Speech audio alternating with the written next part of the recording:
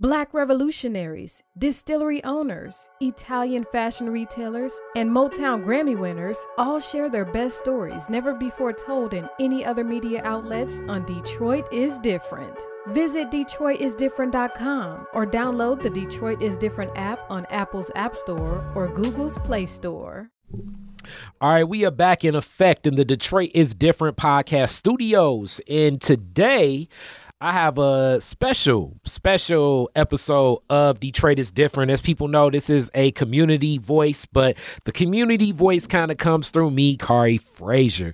And I have Richard Mack. And Richard's going to share a lot about Proposal P. It's a lot of talk about Proposal P. I actually just got like 3 phone calls last week of people polling and asking me about Proposal P, Rashida Tlaib, and how I feel about Mayor Duggan, and how I feel about Council Member Sheffield, and different things, and what has Mayor Duggan done for the city. And I have a favorable rating for what's going on with the governor. But it was 7 different questions about this Proposal P initiative that people don't know. And the number one thing that we see when we think about Proposal P right now is a bunch of black faces saying they're going to take our money. Take our money. They're going to take our money. The pension. Good old preachers and the good old black folks. Some of these same people, I think, were the same people that said, I'm going to write his name in anyway. But these are Kari Frazier views, and this is definitely going to be one of those political episodes where you're going to definitely get a less unbiased opinion. As you know, I am beyond voting for Proposal P, as this is a direct attack on our voters' rights. That's right. And our say, because the people we elected, the same thing happened around the time of the school board takeover. It's happening right now before our eyes. And we see what happens with the quote unquote better structured government. We've seen Robert Bobb and what Robert Bobb did to Detroit public schools. We saw what Kevin Orr has done illegally to the city of Detroit that still exists right now. We saw what Governor Snyder, the smart nerd that was a murderer and still is a murderer that deserves murderous charges, did to the whole state of Michigan, and especially Flint and even places like Detroit. But right now, we got a Livonian in office in the city of Detroit, and he is the main person and culprit behind this whole concept of Proposal P and voting no on Proposal P. But we talking about voting yes on Proposal P. That's right. People Richard Mack, how you feeling? Man, Kari Frazier, I was grooving to some of your music on the way over here, man. That's what's up. It's an honor and a privilege to be in the podcast with a Detroit's hip-hop legend, one of the many, you know. Thank you. Yeah, man. So, no, I definitely appreciate the opportunity. Yeah, Proposal P, people should vote yes on Proposal P because it brings real solutions to the problems that we're facing here in this city. And so many of them. So many. We can get all into it. And we're going to unpack a lot of this.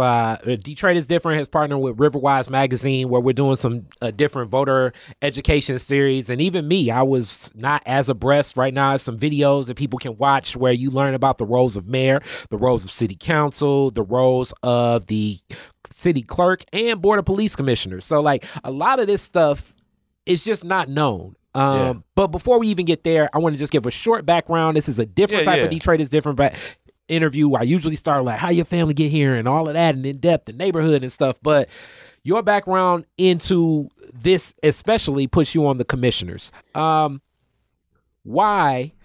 did you decide to be on one of the commissioners for the city charter? Yeah, so I'm a labor and employment lawyer by trade. Okay. I've been doing that since, man, I'm getting old, dude. 1998. Okay. So, you know, I grew up, born here, over in northwest side of Detroit. Went to school, came back, went to Wayne Law School, and you know, just been representing city workers, representing unions, representing working people. You know, that's kind of the mantra at the firm I'm at. We represent workers and workers' rights. That's kind of, we never do stuff on the corporate side. Never, ever, ever. You know, it's just a blessing to me that God has given me that ability to make a living out of doing the right thing. You know, I back in school, I was, you know, Black Student Union. I was power to the people, fist up in the air all the time. You know, I'm still all about making sure that our people have rights and have what we have coming to us and do for ourselves in our city. So that kind of translated into doing work for the people in my profession. And then that led to the Charter Commission as the whole concept of city charter. This is so funny. A lot of the discussion really started picking up around the time that Mayor Kilpatrick was going to be, in a lot of ways, ousted out of office and leave. And people were saying, like, what's in the charter? What should happen? What happens? Who's going to be mayor? How are things going to happen? And this all sparked a big discussion about changing the Detroit City Charter. And I remember some of the first discussions. So like we're looking at like 2000 and maybe like 2010. So we remember some of that first body. Attorney Tanya Phillips and many other Janice members. Ford, John Johnson. We actually met with a lot of them as we had after the election. And so actually during that charter, I was the subject matter expert on labor and employment issues. And so I was pushing for union rights, making sure that we had certain specific provisions in the charter. They were trying to take them out. The Mayor Bing administration at the time was trying to take them out. I was pushing back, saying, no, workers, this is still a union town. Yeah. No mistake about it. This is a town that is caring about workers, blue-collar rights. That's what we should be about. And so we kept it in. And so, I decided, well, I've sued under the charter. I've represented workers, went to court using the charter. I might as well be one of the people who helped rewrite it. And what's so unique, we share mutual, like one of your best friends is somebody I've worked with, Rick Bruce, IBEW. And I remember I'm at this event. It may even been Attorney Perkins Gala. And you said, I'm about to run for Charter Commission. I'm like, you about to run for Charter Commission? I'm like, for real? What triggered you to run for Charter Commission? Because, I mean, in the grand scheme of things, you as an attorney, had some experience with doing things, moving, kind of like in the mix, and you're like, okay, I'm in this calling, especially being that a lot of people, it looked like some members that looked at what Charter Commission was as like a gateway to get more politically involved and like maybe say like, okay, I can go Charter Commission and end up on council, then state rep or whatever, but you weren't necessarily, that wasn't the calling for it. What was the lead in for you to being on Charter? Literally, it was just I felt that it was an extension of the work I do, with the firm. Already with the labor. Yeah, I mean, I'm always pushing for workers' rights, union rights.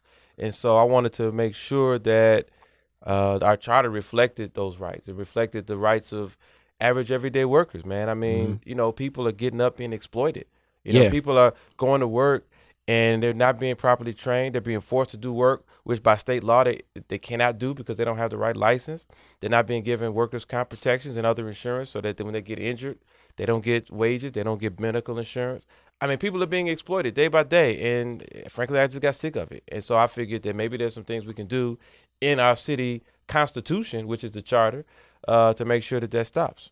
So with that being said, let me get a little bit civics 101. And like I always used to tell great friend of the family, almost like a godmother, attorney Sharon McPhail, great woman. When I was in elementary, middle, and high school, I never learned anything about local government. I only learned a little bit about government. You learn the Constitution and the making of it, but even in the college, most of what I learned about city government was taught to me through like hearsay or different things people would say.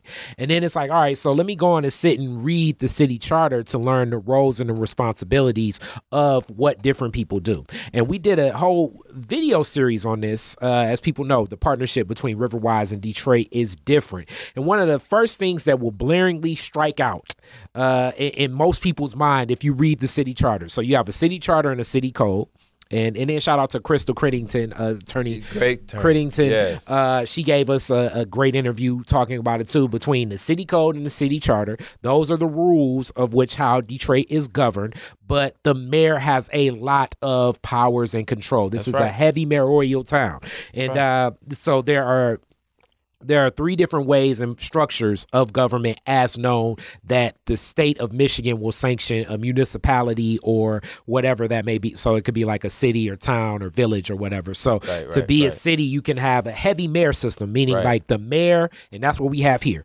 There there are dozens of departments in the city of Detroit, and the department means this person is appointed and paid for. Right. The city council will approve this person being paid, but at the same time, they don't have any say over who's going to run it, how they're selected, or anything. They can just say yay or nay, which is an interesting point of view and perspective, because it may be like yes with a, I'm going to add a point like Joanne Watson used to always do, but it's still never taken into consideration because the true powers lie with the mayor for all department decisions. So everything we see that we see within city is truly a mayoral thing.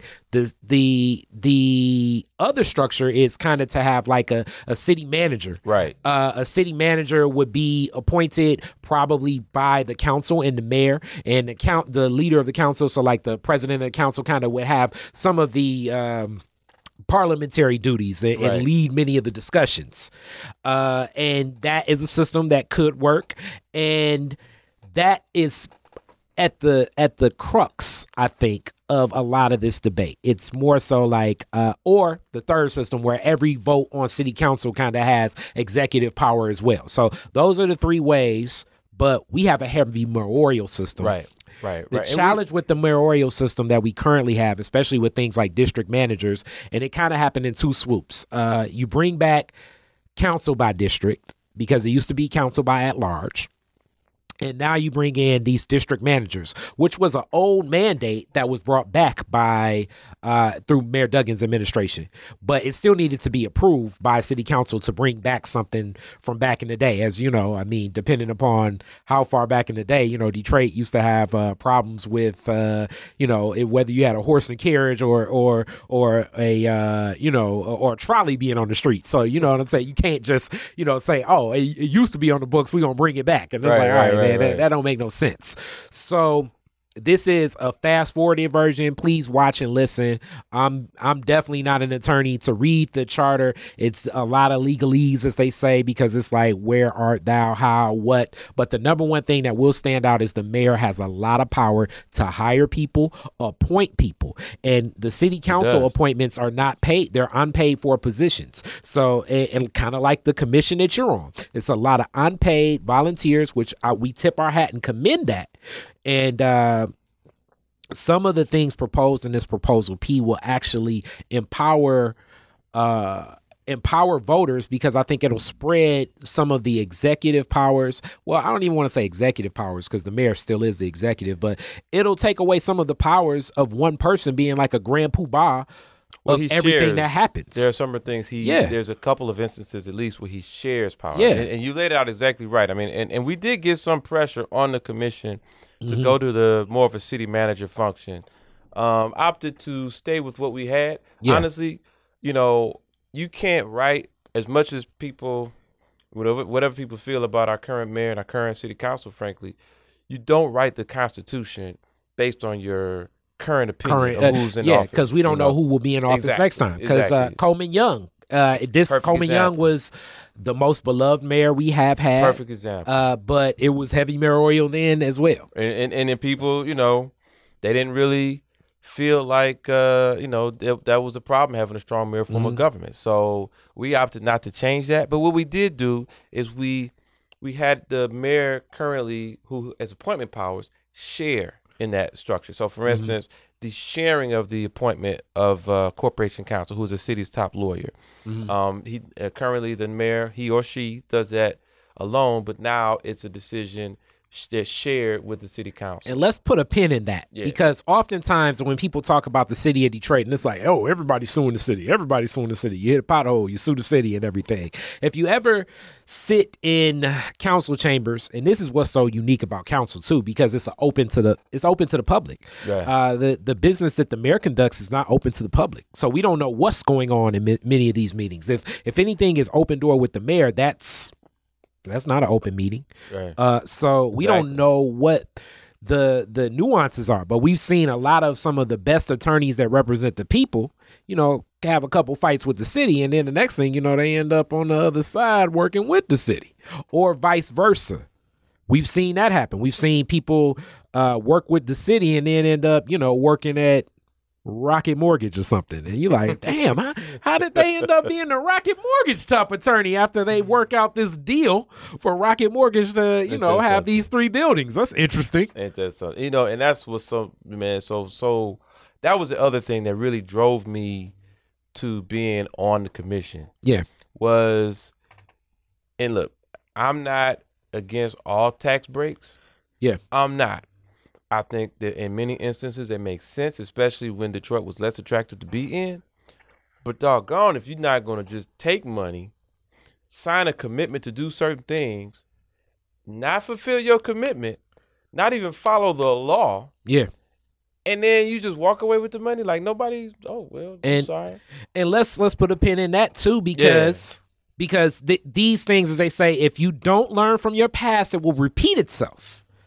The root of the problem with profit revenue sharing. Shout out to my godmother, Joanne Watson, of Speaking This. I love that woman. And then Anthony Adams, candidate for mayor right now, broke it down on Detroit is Different very explicitly. Maybe I'll bring that clip in about the key crux of the challenge of why the state of Michigan owes the city of Detroit so much money. And they completely waived that off under the Archer administration and never pursued this money because if most people know, if you pay your city taxes in the city of Detroit, you have a resident form and a non-resident form. The non-resident form of taxes and taxation began under the Coleman Young administration. As people were hitting 8 Mile, as he said, he was like, okay, I got a trick for you guys. Y'all gonna still pay taxes because y'all still got to work in Detroit. Y'all gonna still pay income taxes to the city of Detroit. Yep. That's what you gonna do. Yep. So that was a ruling that happened as Coleman was leaving office and Archer was coming in. One of the things the state said is like, all right, city of Detroit, what we're going to do is we're going to offer you more revenue sharing, meaning we're going to give you more of a piece of the state taxes that are withheld from Detroiters and give it back to the city of Detroit in exchange for lowering the cost of the non-resident tax base for non-resident taxes for people that work in Detroit but live in other places in Michigan. A handshake deal with the Archer administration and whoever his current legal counsel at the time was. It may have been like Adam Sabree or something. But that handshake deal went down, like, let's say in 1994. In 1995, the Michigan State House that definitely had a lot of Republicans then and kind of now too, but Engler administration completely waived that off and said, we're not going to honor that debt. Yeah. That is the revenue sharing that's owed to the city of Detroit.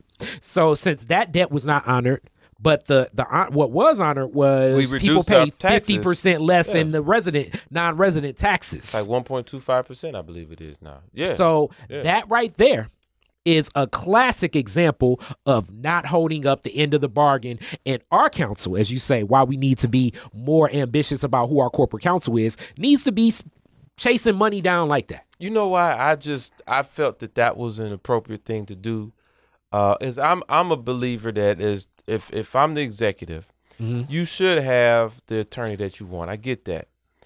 However, it's not the attorney for the executive alone. No.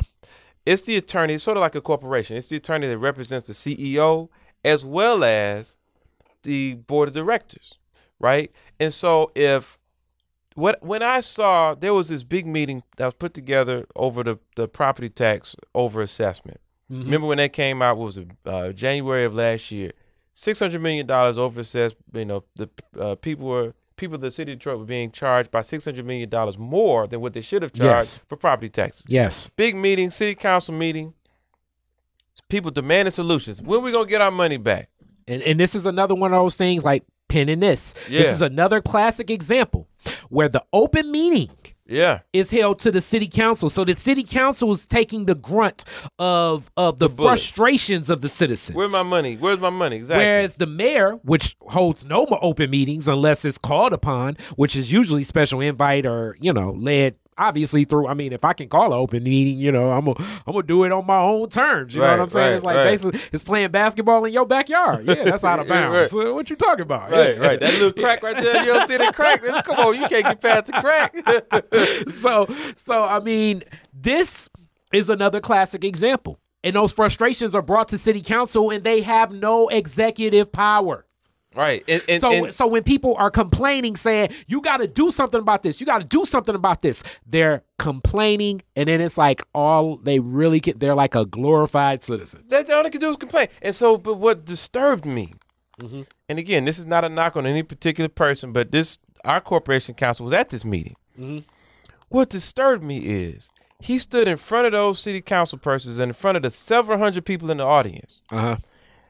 And he was being asked, what solutions can you present that people can get our money back? Now, had he been acting as the attorney for the people, for the corporation, he's corporate counsel, not mayor counsel, corporate counsel. Yeah. You would have thought it would have been incumbent on him to say, well, wait a minute, let me see if there's a solution that we can get everybody their money back, a piece of it back, something. I mean, every candidate I've interviewed for mayor, and let's go even a step further. Every person on the street I interview gives the common solutions, just like the solution in Flint. The solution in Flint is to dig up all the pipes, put in new pipes, and let that be. That will cost billions of dollars and a tax base that the state of Michigan does not see favorably. Right. That's why they don't do it. The solution to this is to give people money back and then give them options to live in whatever the fair market value of those homes are. I kind of don't also like that story because it only went back to like 2008, which it neglects so many of the black folks that have lost their home. 2008, when I really think about Detroit, it's kind of like the uptick in when gentrification started. So it kind of further... In me, this is the racial dynamic of this. Sure. It further insulates and supports the fact that white people are going to be given justice for stuff that black people have suffered through for years. And lost. And so this lawyer, the corporation counsel, decides, instead of looking at solutions that the people would have benefited from, he simply puppeted the same thing that the executive branch had been saying, which was... We're sorry you lost your homes. We're sorry you paid $3,800 on average. On average, $3,800 more in taxes that Detroiters have paid. 92% of Detroiters paid that much more on average. We're sorry that you had that, but the money's been spent. We can't give it back. We'll give you resume writing assistance. We'll give you job placement assistance. Bullshit. We'll let you buy a home half off. That's been sitting vacant that the city owns, that you're going to need to fix up before you move into anyway. Which a program that already existed.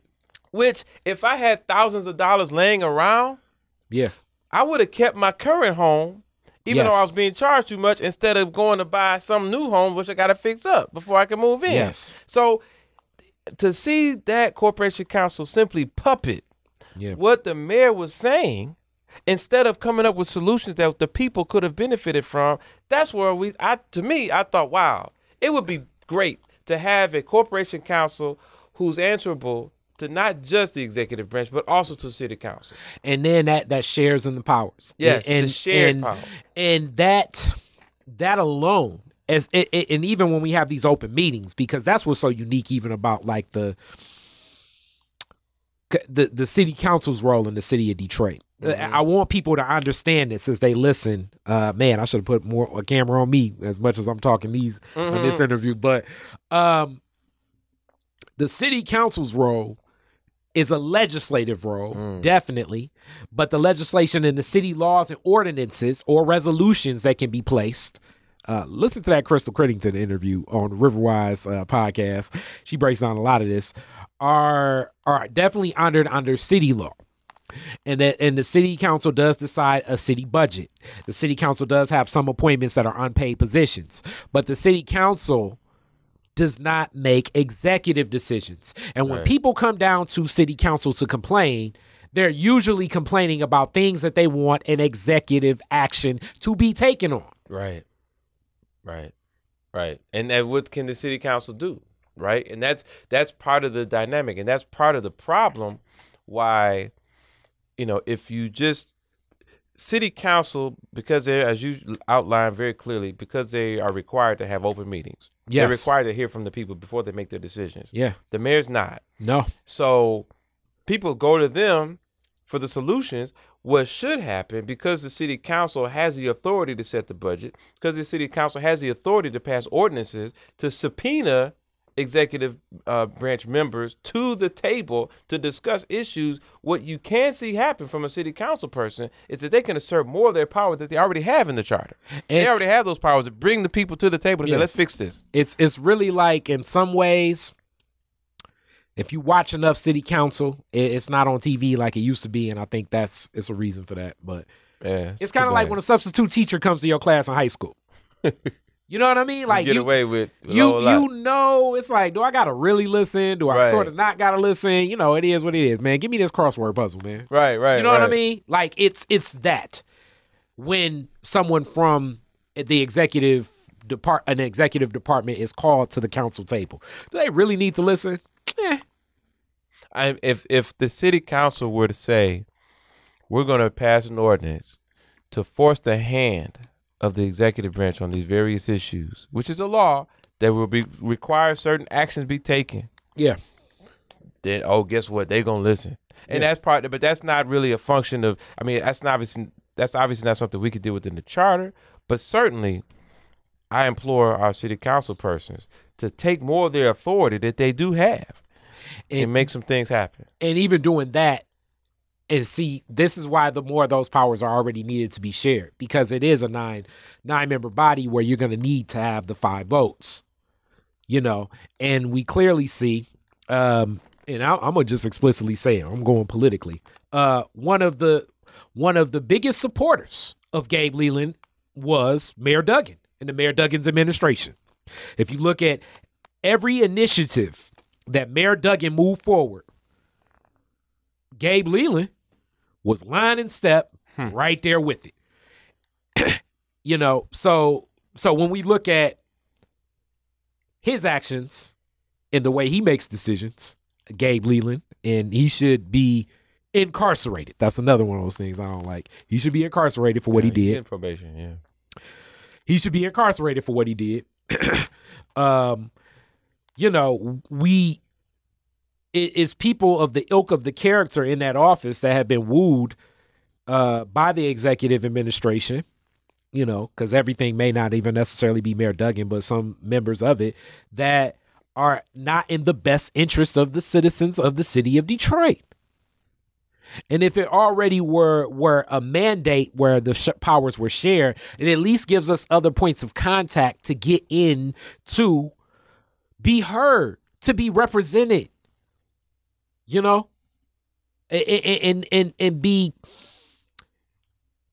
present in the process politically. And that's whether we choose or not choose. Yeah. But at the same time, I still want the action to be present where we can be there. And that's what Proposal P, which really even this, I also want to unpack how this Proposal P even got on the ballot, which I also think is another classic example of how the state of Michigan has stepped into Detroit politics. Yeah. Because this shouldn't even be on the ballot, because the charter should just move forward. And you know what you just said, one of the most exciting things for me about Proposal P is what you just went over. Taking citizens, putting them into government, getting them involved in the process of government operations in a more formalized way. Now, politicians ain't used to that. They used to come into our churches every 4 years, come to our union meetings. No. You know, hey, well, I want you to vote, come to our block clubs, whatever. And then listening to us, acting like they're hearing us, whatever. Some of them do. I'm sure some of them don't. And then they go off and do what they got to do. That's what they're used to hearing. They're used to our participation being on the voting booth. But what we do with Proposal P is we create volunteer commissions. They volunteer because, you know, it's going to cost so much money. That's all bunk. Been debunked by a PhD economist. But, you know, in fact, one of the council members asked the city when they came up with that report, how is it that you costing so much money for volunteer commissions? You ain't paying them nothing, you know? So these people sit on commissions for disability rights, immigration rights, small business council, reparations. We have a reparations task force in this charter that we have where the citizens will study the issue of reparations and come up with tangible solutions. The environment, water, transportation. I mean, it's important to have Jane Q. Public of our city being nominated and appointed by city council to these commissions the public broadband, man. Yeah. Wow. How many children have had to learn at home during a pandemic with no internet? Yeah. When your smartphone minutes ran out, that's when your internet ran out. Mm-hmm. And that's it. And why not have the people suffering from these problems sit on a commission, be able to hold meetings and decide, let's look at best practices. Let's look at what's being done across the country. Let's look at grant funding that may be available. Let's look at these other avenues that we can tap into to bring public broadband to the city so that every Detroiter has Wi-Fi. Yeah. Why can't we have citizens, and that's what some of the people say, oh, well, that's not for them. That's for the legislative branch. Well, I'm sorry. No knock on them, but they ain't got to it yet to where we need it to be. And then also it gives, like we say, by having more people involved that are the same way you served as a subject matter expert. I mean, you can only know so much. Yeah. I think that the brilliance of some political minds in some of the moves. I mean, even if this is something the moves of our current mayor, Mayor Duggan, with which it was contentious to some, but the DMC deals that he was making, it was like, okay, he understands structure, he understands how to move certain things. His partnership with Conrad Mallett and appointees, like it was understandable. But at the same time, some of that functionality, doctors and nurses and people that work in that were needed to be at the table, and that's in a corporate structure. Mm-hmm, so definitely in a city structure, it's needed as well, meaning that the people that walk in that life, I mean, if it's to be anybody that were to come to me and ask about podcasting and video, I could tell you, it's like, all right, these are some things that because this is what I do. I have some experience in it. I can tell you about what you're going to deal with certain spaces, especially out of a home in the city of Detroit, and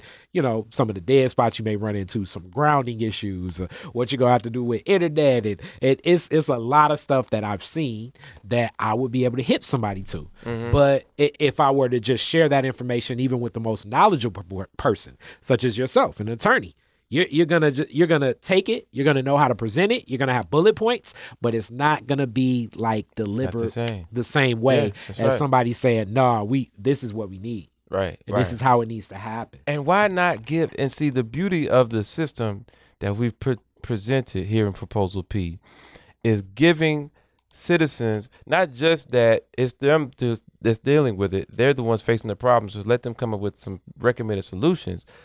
But there's also a dedicated group of people that are focusing exclusively on Wi-Fi, exclusively on disability rights, immigration, exclusively on these issues that are plaguing us. So, city council, again, they've got so much on their plate. They're dealing with LCA, Mac Engine. They're dealing with all these contracts that they get hundreds of them. And that's another thing about corporate counsel needing to be selected by city council too, because unlike in yesteryear, there's a lot of this government corporate partnership relationship things going on where it's like, hey, we're Chase Bank. We're going to give Detroit $100 million. But we support the mayor, and we need the mayor and the mayor's people to be in the mix of how we spend this $100 million. And then it's like, that's good, but that's sort of like, why is just the mayor? Or why not more people? So and I mean, the same thing is happening on a state level and a national level too. The relationship between corporations and government. I'm sure. I mean, even somewhat the fight within the vaccine. It's like, okay, as we patent what's going to happen with this vaccine, we don't want more money because it's a corporation. Moderna and Pfizer are corporations, and the government's saying, no, you can't patent it because we need it. And it's like, nah. That's where attorneys, really gonna get their attorney on. Yeah, but this is where corporate and public. You need to have more people in the room speaking, especially when it's we want to just give some money to the city, or we want to give this asset to the city, or we want to share in this for the city. It doesn't just need to be the executive body, and this is whether we like who the current executive is or don't like who the current executive is, just because if it's a public resource, that public resource is for everyone. Right. Not just one part in portion. Right. And that's a key thing. And I mean, you know, it took the public, the people who voted on who voted on getting the charter reopened. And that's really why the proposal P is the people. It's power to the people. It's people deciding, I want to reopen this charter. People deciding, I want these people to be on this commission. It was a long fight. People, right. And, you know, and honestly, yeah, they show the meetings where we had a little bit of, you know, the commercials out where we had some disagreement amongst ourselves. That's what's public discourse. That's what. Hey, I'm sure if the executive bodies meetings were open, we probably see some discourse there too. I mean, think about look at how the Voting Rights Act was written. You know, I mean, you can imagine the fights, the struggles. I mean, the one thing about government I did learn, and we all learn, is the Constitution, and we definitely learned that James Madison and them were ready to pull out pistols. Exactly. I mean, exactly right. So that's part of the whole process, and you know, thank God we got past that, because you know we were in a space of, you know, arguing about some of the things, but you know what? Iron sharpeneth iron, the Bible says. And what we did is, once we started looking at the specifics of where we are, what we wanted to line up, talk to 300 plus organizations, Kari, 300 organizations, 500 plus, 520 or something like that, specific individual proposals from the people. The people wrote this document. Yeah. I mean, this is something, and it wasn't just like, oh, I like this idea, I like that idea. No, we had scientific study after study after study. We looked at the financial aspects of it. We looked at the consequences of it. We looked at, you know, all of these different data. We looked at both sides on so many issues. I mean, and we studied it hard because we had those experts come in to talk to us about it, and they were able to provide their insight. Some of the stuff we started off with wasn't what we ended up with, because we got educated through the process. I mean, this was something we dealt with for a year and a half. Just literally on this piece of it. And this is also like when we think about the baton passing, because this is an iteration of years, because the charter, first off, for charters to be revised, and I mean, this is where you're more experienced as an attorney, just so people know. And I'm looking at, you know, reading the charter and talking to Crystal Crittington, but everybody doesn't have a Crystal Crittington call, and everybody may not be able to comprehend the charter. But in this to happen, it still needs to be approved, because Michigan sanctions what happens in the city of Detroit, or every charter for every city. Now there is a provision in the Michigan Constitution, Article 7, Section 22. Those legal beagles, feel free to look it up. That provision says quite clearly that the citizens of a city have the right to frame, revise, adopt their charter. Yep. Period. It doesn't say they have the right to do that if the governor says they can do it. Yep. It says they have the right to do it, full stop. Now, there is a statute which talks about giving, you know, following through with that process, where the charter is given to the governor. So the governor reviews it, and then the governor, she can, you know, submit objections. But it must be with just cause, for reason superseding what the citizens have decided. Right. I mean, it's something that, you know, whatever standard she implores to look at it. But the point is, even the governor herself, said, let the citizens vote. She even said that, you know, I have these and objections from the governor in a charter process is not uncommon. In the 2012 charter, the Kwame charter, we like to call it. Yep. In that charter, same thing happened. They sent the charter to the governor, Governor Snyder at the time, or Snyder, I think by that time, said, I have certain concerns, sent the concerns back. And it got squared. The difference here was, for whatever reason, instead of simply an email, hey, we want to look at these 7 provisions, blah, blah, blah, blah, blah, blah. Ours wound up in a heavily publicized letter that someone got and ran and took to the press, and that became the big, huge news story. The governor says the charter is illegal. That's not any bill that you look at that's ever been signed into law. will have several iterations of the same bill where the changes have been made previously. That's the nature of legislation. That's the nature of it, because you're always going to have clarifications. The stuff that the governor mentioned was not these major legal problems. There were clarifications. Most of it was stuff saying, okay to the language, but just make sure that when you implement it, you do this, you do that, you do the other. Meaning, there's nothing to do with the language itself. That's to do with the city following it. Mm-hmm. So it's, people got to understand that. And yes, what really disturbed me is that the city election commission, which we also changed in the charter, put it on the ballot. Kudos to them. Who was the lone vote against it? The corporation council. The person who's supposed to be the lawyer for the people is deciding that the people shouldn't have a right to vote on their own charter, despite what the Constitution of the state of Michigan says. Like, let that sink in. Mm-hmm. The people's lawyer was telling the people, I don't want you to have the right to decide. Mm.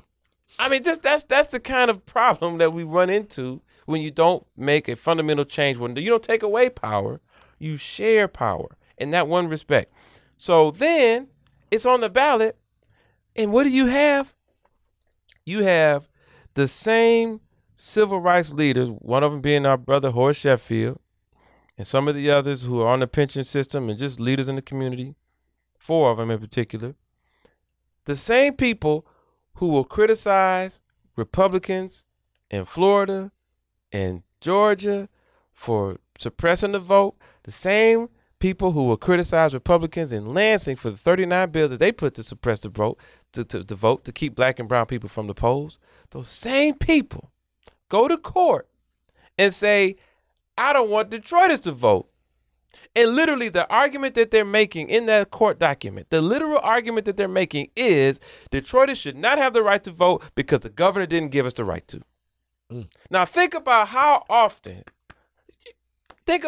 long Detroiters have fought to vest control from Lansing for our own destiny. Think about how long, and they really crystallized with the emergency manager, but it's even before emergency manager. Yeah. I can remember growing up being a kid, I hear people talking with my father, talking about, don't let them take the water. Don't let them take Belle Isle. Don't let them take, that's our treasure here. Lansing gonna come and get that. Don't let them take everything they did take. Right, exactly. Don't let Lansing come to take over. It's always been that dynamic where Lansing is trying to take over Detroit. Detroit trying to not be taken over by Lansing. And then it really happened when you had a Governor Snyder who said, I'm going to take over Detroit. Yeah. With an emergency manager. And then on top of that, a bankruptcy. Yeah. So illegal bankruptcy. And then with Article 9, Section 24 of the Constitution says you cannot impair the pension. They did it anyway. Yeah. So then we have all of this That's what dynamic. I thought the bankruptcy was over personally. Exactly. Just tap into that money. Right, exactly. But then you have the same people who fought against Lansing taking over Detroit for so many years now saying that Lansing has to give us the right to vote. Yeah, that don't make no sense. I'm sorry. I've definitely seen certain issues that Reverend Sheffield has definitely stood on the opposite side of many issues that I've stood for that I think will help citizens of Detroit many a time.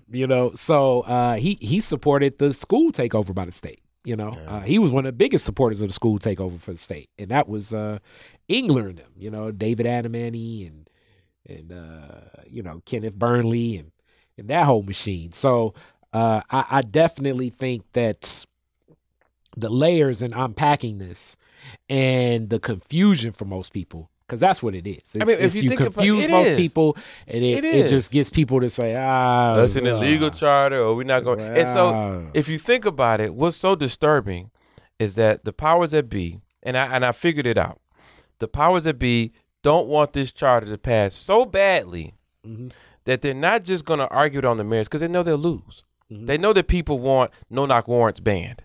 They know that people want, if a police stop has a video camera recording the stop, they want that automatically turned over to the police commission instead of having to beg for it like we've have to. They know that they want pandemic preparedness in every city department, right? They know that they want a health and all policy so that we have a commission which studies making sure that Detroiters have better health care, access to health care, which Obamacare is great, but it still ain't all the way.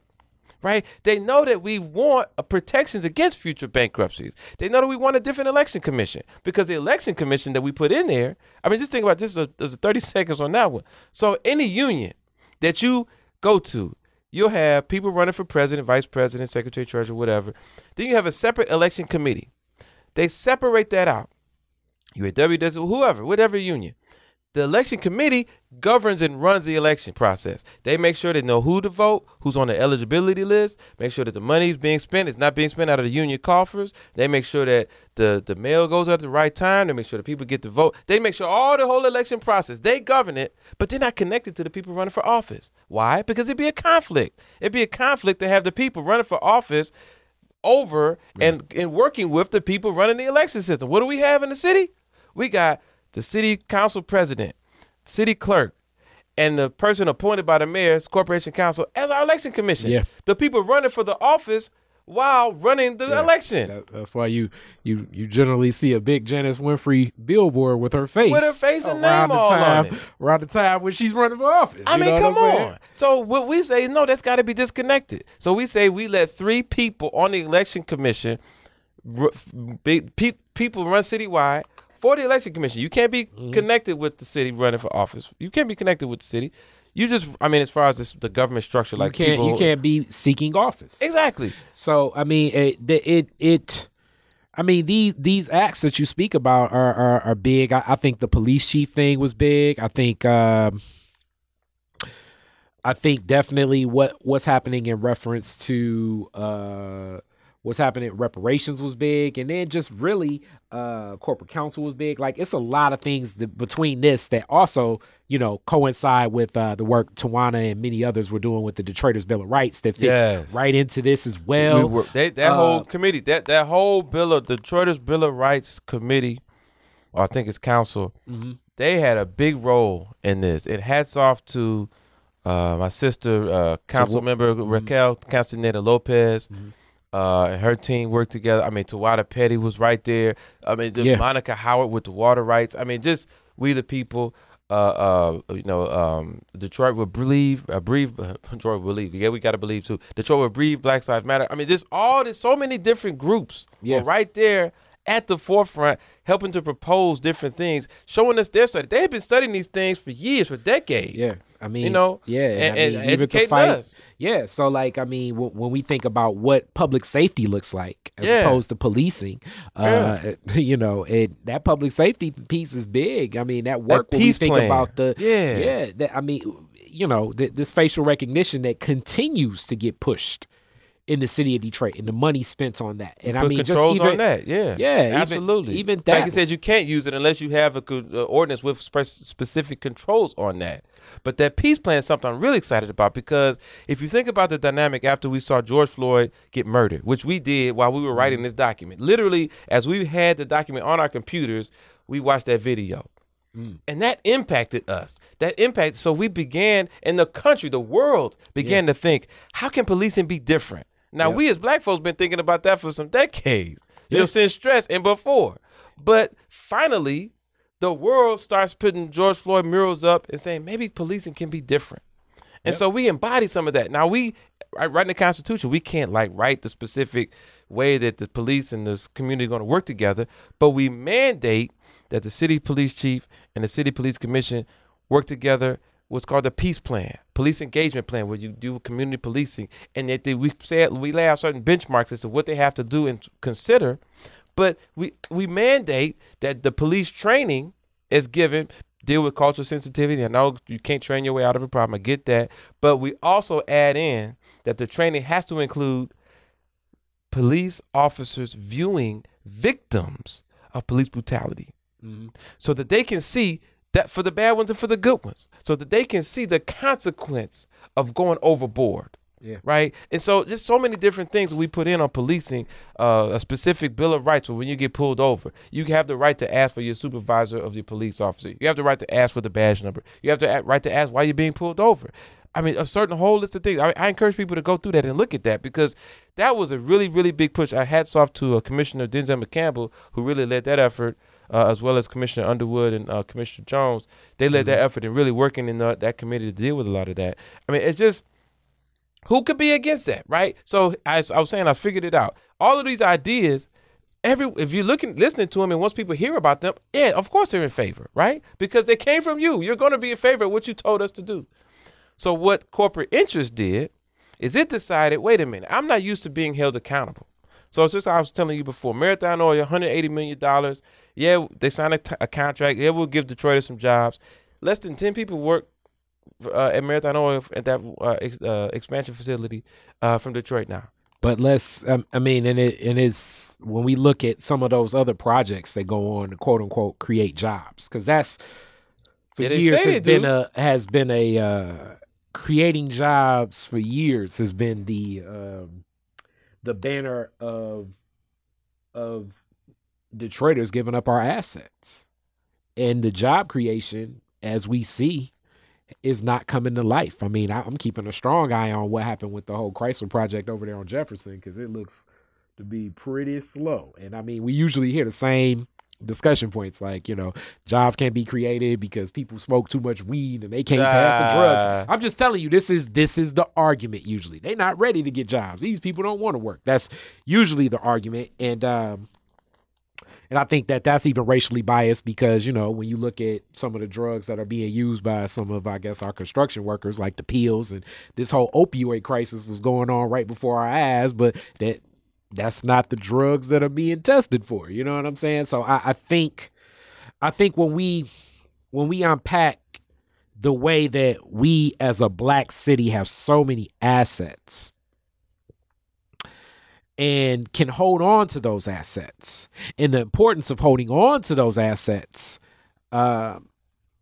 it falls under some type of structure. Yeah. The right charter can keep these assets where it's more oversight into how things can be shared. Like right now, I don't know, this is also in that same mix of Proposal P about the arts and culture. You know, I don't know if most people know, but during that flooding, the Charles Wright Museum, our African American museum, second largest in the world, was flooded bad in the basement. As people know, a lot of the artifacts, I don't know if people know, are kept in that basement. But as we've seen, the DIA, because I believe the DIA has more of a regional interest, meaning like less black folks, is kept in more of a pristine order. And the Charles Wright was already facing some financial burdens, some tough things. I mean, I want to say at that gala that we went to for Attorney Perkins, it was on behalf of the right, and he was looking to support the right. Or he was supporting the right then, not looking. And we were there supporting them too. So, but now they're faced with another burden. You know, if we have a resource to say what gets what, and these assets kept by the DIA, the black folks in Detroit are definitely gonna say, no, if the DIA gets $1, Charles Wright may get $2, but definitely at least $1. You know what I'm saying? Because we care about our history, and we care about preserving that, which has not been as prevalent. And these are the things that we need to think about in charter, because then it makes it easier for anything to be enacted, like that structure of keeping these assets in a black city that have in a lot of ways been galvanized and just torn apart and wrecked and just shared. Like it's almost like it's become a, you know, what part of Detroit do you want, you know, as things have been unpacked. I mean, it's you know, there's so much to that, because, you know, we when we wrote this, we did consider what the average everyday Detroiter was going through. And so, you know, that Detroiter who was getting exploited on the job, and I'm big on that. I mean, I just did a paper for Wayne State labor rights. You know, I mean, people working literally 50, 60 hours a week, not getting overtime. That's against the law. But we're paying tax dollars to companies, $600+ million a year, tax dollars to companies, many of them exploiting these workers like that. Those are money that's coming out of our pocket to go to companies to get away with breaking the law, putting the workers at home exploited. And so what we decided to do was we put the control mechanism in place. We gave the Auditor General enforcement authority, so that if there's a company that's getting a contract from the city, if there's a company that's getting a tax break from a city, whether you got a contract or a tax break, you in the same bucket. You got to follow the law, and you got to keep the commitments that you said you were going to in your contract, whether it's a tax break contract or your service contract. And if you don't, someone can file a claim against you to enforce your contract and to make sure that you stop breaking the law. The Auditor General, now this is the important piece. The Auditor General is an appointee of the City Council, but he or she has a mandatory 10-year term commitment. So it's not like he could be removed or she could be removed for at will. And the reason that's important is because that person has the ability to really make the tough calls. They can make you've seen some of his reports on the dumping or on the towing, some of the things he's been going after the current administration pretty hard. And that's not why we selected him. But, the fact is that person has the ability to stay in office and only can be removed for just cause. So he or she can make and can have a hearing, call those companies to a hearing, make them produce evidence, make them show up to testify and say, what are you doing that you're not following the law, that you're not keeping your commitments to hire Detroiters, to stop exploiting these workers. And if they don't, he can assess fines, penalties, roll back the abatement, doing other sorts of things to make sure that they do. So that's why you see Vote No commercials all over, because corporations are paying to make sure that they don't have to be accountable. It's just that simple. And with that, just in short, I got to get you back to just talk. Yeah, let's do it. More of the fat, but talk some politics. As people saw, definitely, people rarely see me get this enthralled over a topic, but this one really angers me. So with this, it's definitely a grassroots movement to vote yes on this. Yes, we need help. We need help, and that's why you're here. And I'm gonna definitely splice up a lot of this, but just give a piece, give a plea, give that pitch for that person that doesn't know, because a lot of people are really confused. As that to me was another initiative in this media. The one big piece I want to hit on is the only thing that the No people have that they've been saying thus far is the cost. This lie about the cost. And it's a flat lie. They said it's going to cost $3.4 billion. They looked at the charter provisions and it said $3.4 billion. We as Detroiters, we said, wow, we don't believe that, but come to our charter meeting. Let's discuss it. Let's look at your report and see what you have to substantiate it. They refused to come. They didn't come to February meeting, March, April, May, June. They still ain't been. They still ain't coming. They ain't coming, I guarantee you. So I, having reviewed city financial budgets and fiscal reports for the last 20-some years, CAFRs, things like that, Comprehensive Annual Financial Report, I said, well, you have to have some budgetary assumptions behind the numbers that you've developed to support this $3.4 billion. Provide those at the least. Refuse to provide it. So we said, well, okay, we're going to have to get an independent expert. So we hired an independent expert, MSU professor, Dale Bellman, PhD economist, brilliant person. He's been here to reviewing city financial analyses and documents, fiscal reports in the past for the city of Detroit. And he looked at it and said, there's nothing to this. It's nowhere near $3.4 billion. It's unsubstantiated. It's grossly exaggerated. It's unsupported by the data. So we have in our Facebook page, I encourage people to look at it, vote yes on Proposal P. Go to Facebook. You can do our website is www.yesonpeoplescharter.com. Go to that, check it out. We have the city's report, the CFO report saying $3.4 billion, and we have a line-by-line analysis breaking down each and every cost item in that report to debunk it, to show how it really doesn't add up. Because basically what they did is they looked at the charter language and they read it much differently than what we provide for. They read it to say we're giving away free bus tickets, where instead we say, City Council, write an ordinance which calls for the reduction of fare for those who need it. We don't say how much you reduce it by. You don't say where you get the money from, whether it's grant funding or increasing the rates for other people, whatever. Do your job. We say, City Council, write a water affordability ordinance so people don't have to get their water shut off, and affordability funds so that they can have money to pay. They say, oh, everybody's going to get free water. We say, a public broadband commission will study the issue of getting Wi-Fi for Detroiters. We don't say where that money's coming from. They're going to tap into grant funding, I hope, so that the money Detroit shouldn't even have to pay for it. the CFO said, oh, everybody's going to get free Wi-Fi. So it's all of these misnomers that came out of this report. Then the numbers changed from 3.4 billion down to 2 billion. So the numbers keep changing. You can't really trust the numbers. Just a couple of quick things on the numbers. If you believe their city's report, so that's what they come out and say, oh, it's going to hurt the pensions, it's going to hurt increase taxes, it's going to reduce services. Oh, that's a lie. None of that's going to happen. But if you believe those numbers, you have to believe literally that not only will people get a free bus ticket when they get on the bus, every time there will be no bus revenue collected, you also have to believe that people will get paid to ride the bus. They claim they charge us more than what they actually collect in bus revenue for our charter plan, which means that it's not just that you lose all the revenue, but also there's got to be some other expenditures, meaning you got to pay people to ride the bus. Mm-hmm. If you believe their numbers, you have to believe that there will be dozens of secretaries hired who each will make $200,000 a year annually to send out meeting notices for volunteer commissions. Dozens of them. No secretary makes that kind of money. Mm-hmm. If you believe that, you have to believe that they're going to be 42,000. This one really got me. 42,000 students, teenagers, hired by the city of Detroit each summer. Mm-hmm. The city only has 10,000 people in total.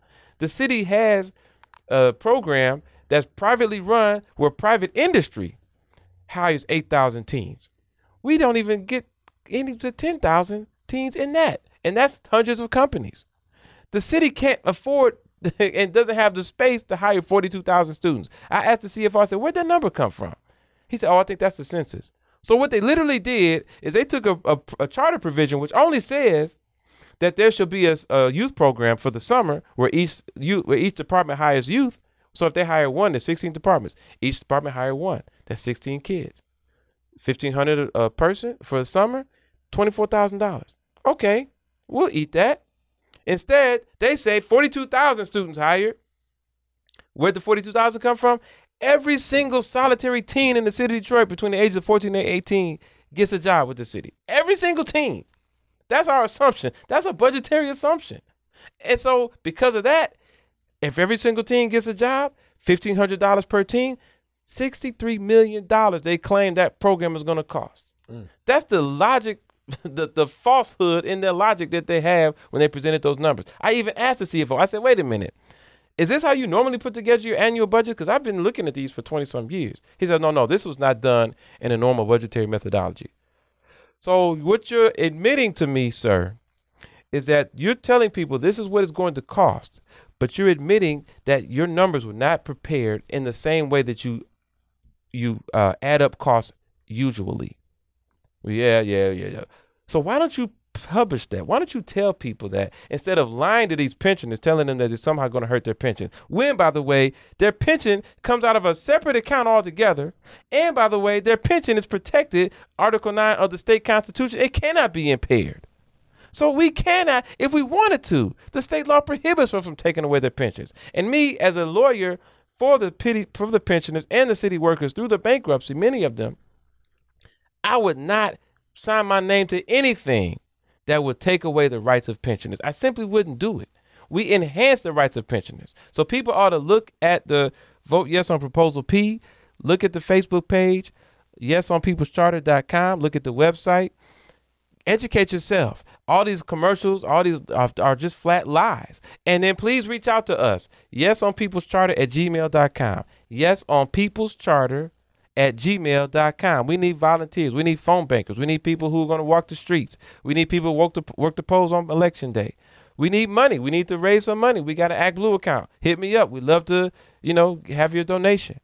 This is a critical time, folks. This is the time when the people have to take a stand. But I must say, as I conclude, I've not seen political experts and pundits will say they've not seen anything like this in decades. I mean, it's more money being spent on the campaign for No on P than I've seen in a long time. I actually see more No on P commercials than I saw Biden commercials around here. Every time I stream on Hulu, sometimes I watch on demand on Xfinity. I consume a lot of media all over YouTube. It's all over, even like with Spotify ads. When I go I have premium stuff, but then sometimes I like to go non-premium just to see what ads are running. Every time I turn my head, Every time. it's a No on P commercial. But you know what that does? These discussions which are more confusing, which my dad always says, where like you get the person that knows less to argue a person that just knows more of the sophistry, like the argument Right. like knowing how to like talk around the issue. You know what I'm saying? I've never seen a campaign like But this. what this is doing, I've never seen a campaign against a charter provision like this, but I've also never seen, and political pundits will say also, and they've told me, they've not seen a groundswell of support that has built around this. I mean, literally, Kari, you show up to these rallies, these press conferences, and you'll see 15 different flyers that this block club and that organization and this church, they put together. Lawn signs. We showed up at one of our events one Saturday to canvass a neighborhood. People rolled up with 75 lawn signs. And where'd you come? We just went to the local store and printed them up. T-shirts. Oh, where'd you get that? This T-shirt. Oh yeah, we just designed it. My sister got some in the Bay. I mean, it's fascinating to see how people are galvanizing in the different ways. I mean, so you're going to see different flyers. You're going to see different lawn signs, but the message is all the same. Vote yes on Proposal P. Yes, You definitely. Vote yes on P.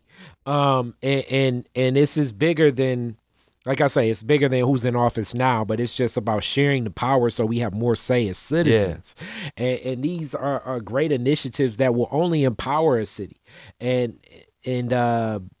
arguments can be made where it's like, okay, what if the wrong people end up on these commissions and da-da-da-da. You can give those arguments. But with those arguments, we still would rather have a person in that place. Right. Sort of like some of the arguments against like, well, I don't like the school board or I don't like the city council. It's like we still need that. And you'll have the ability to go. Those people need to be there. That And you'll body be needs to right. exist. You can go to city council, and that's the important thing. When these commissions make these recommendations on whatever the issues, small business council, they know best they can go to say, hey, city government, this is what we as a small business need to survive. Let's put these things in place. Now, the city government may decide not to do it. We don't take over the strongman form of government, so the elected leaders still have the right to say yes or no. Yeah. But if you are going to take a commission which has been studying specifically for months and years a specific issue, they present their findings to you, and you may have studied it for a few minutes the night before, and you vote no on that, that's the power of the people showing up right there. Where you can go to that council meeting and say, hey, why haven't you discussed and decided on these specific recommendations? Yeah. So that is power in that. And that's why we say, ask not what your city can do for you, but what you can do for your city. Get on a commission, get on a volunteer board, and serve and help make this city better. It's powerful. So with that piece, you definitely my gave brother. some gems. I've already voted yes. I'm gonna drop off my my absentee ballot. For everybody that knows, I always go, just so that most people know, I always go over on West Grand Boulevard at the election office and I pick up an early ballot and I vote. That's what I do as Kari Frazier. You can do it too. The minute that definitely. the absentee ballots go out, you can go down there and you can get a ballot, even for the presidential election. It's like, people vote, no people vote. It's like you can go walk in, get an absentee ballot. You can And do vote. it right there and then give it back to them. Right. You know? I go over Northwest all the time. I take my son, he's 13. I actually let him, I probably shouldn't say this. I let him fill out the circles, because, I encourage Teach you, him, teach them. But get their vote early. You should not wait till election day to vote. And just people go ahead and knock it know- out. And most people know me. When it comes to some of the federal issues, it's like, I don't know about federal politics, but local politics, I'm all in on. Oh, yeah. You And, are, man. very You have been for a abreast lot of to it. years. And we need to pay more attention. And I've learned more, and that's why I'm going to keep building with Riverwise. This is something that I'm gonna let people know, even though I don't know if Riverwise is gonna stamp this one because it's real biased. Because I definitely am hard yes on P, and Amen. I'm not even going. I mean, I guess I would entertain the person saying no on P just for laughs and giggles of what was the even motivation of you even feeling that. Right. But at this point, I'm all yes on P. We all need to be yes on P. Even those of us that know people in Detroit that don't live in Detroit, those people, make sure that they get yes on P. Go this to the is Facebook something that's page. big. Yeah, go to like and share them. Every person listening should send the Facebook page to as many voters in Detroit as you can. It has all that data on there, all the information. It's got some real slick videos on it. It's got some not so slick videos that I cut with my phone. Just go on there, check it out. We got a lot of information. So we got some commercials coming out. I think Rashida Tlaib's going to hit with a commercial coming out soon. Raquel Castaneda Lopez, Waiting on Some Others. We're doing this thing. We're doing it. So thank you, my brother. Appreciate you, man. Thank you. Peace. All right. Detroit is Different is where you get information, artistry, history, music, and even comedy. Detroit is Different, a home for the culture of Detroit. Visit online at DetroitisDifferent.com today.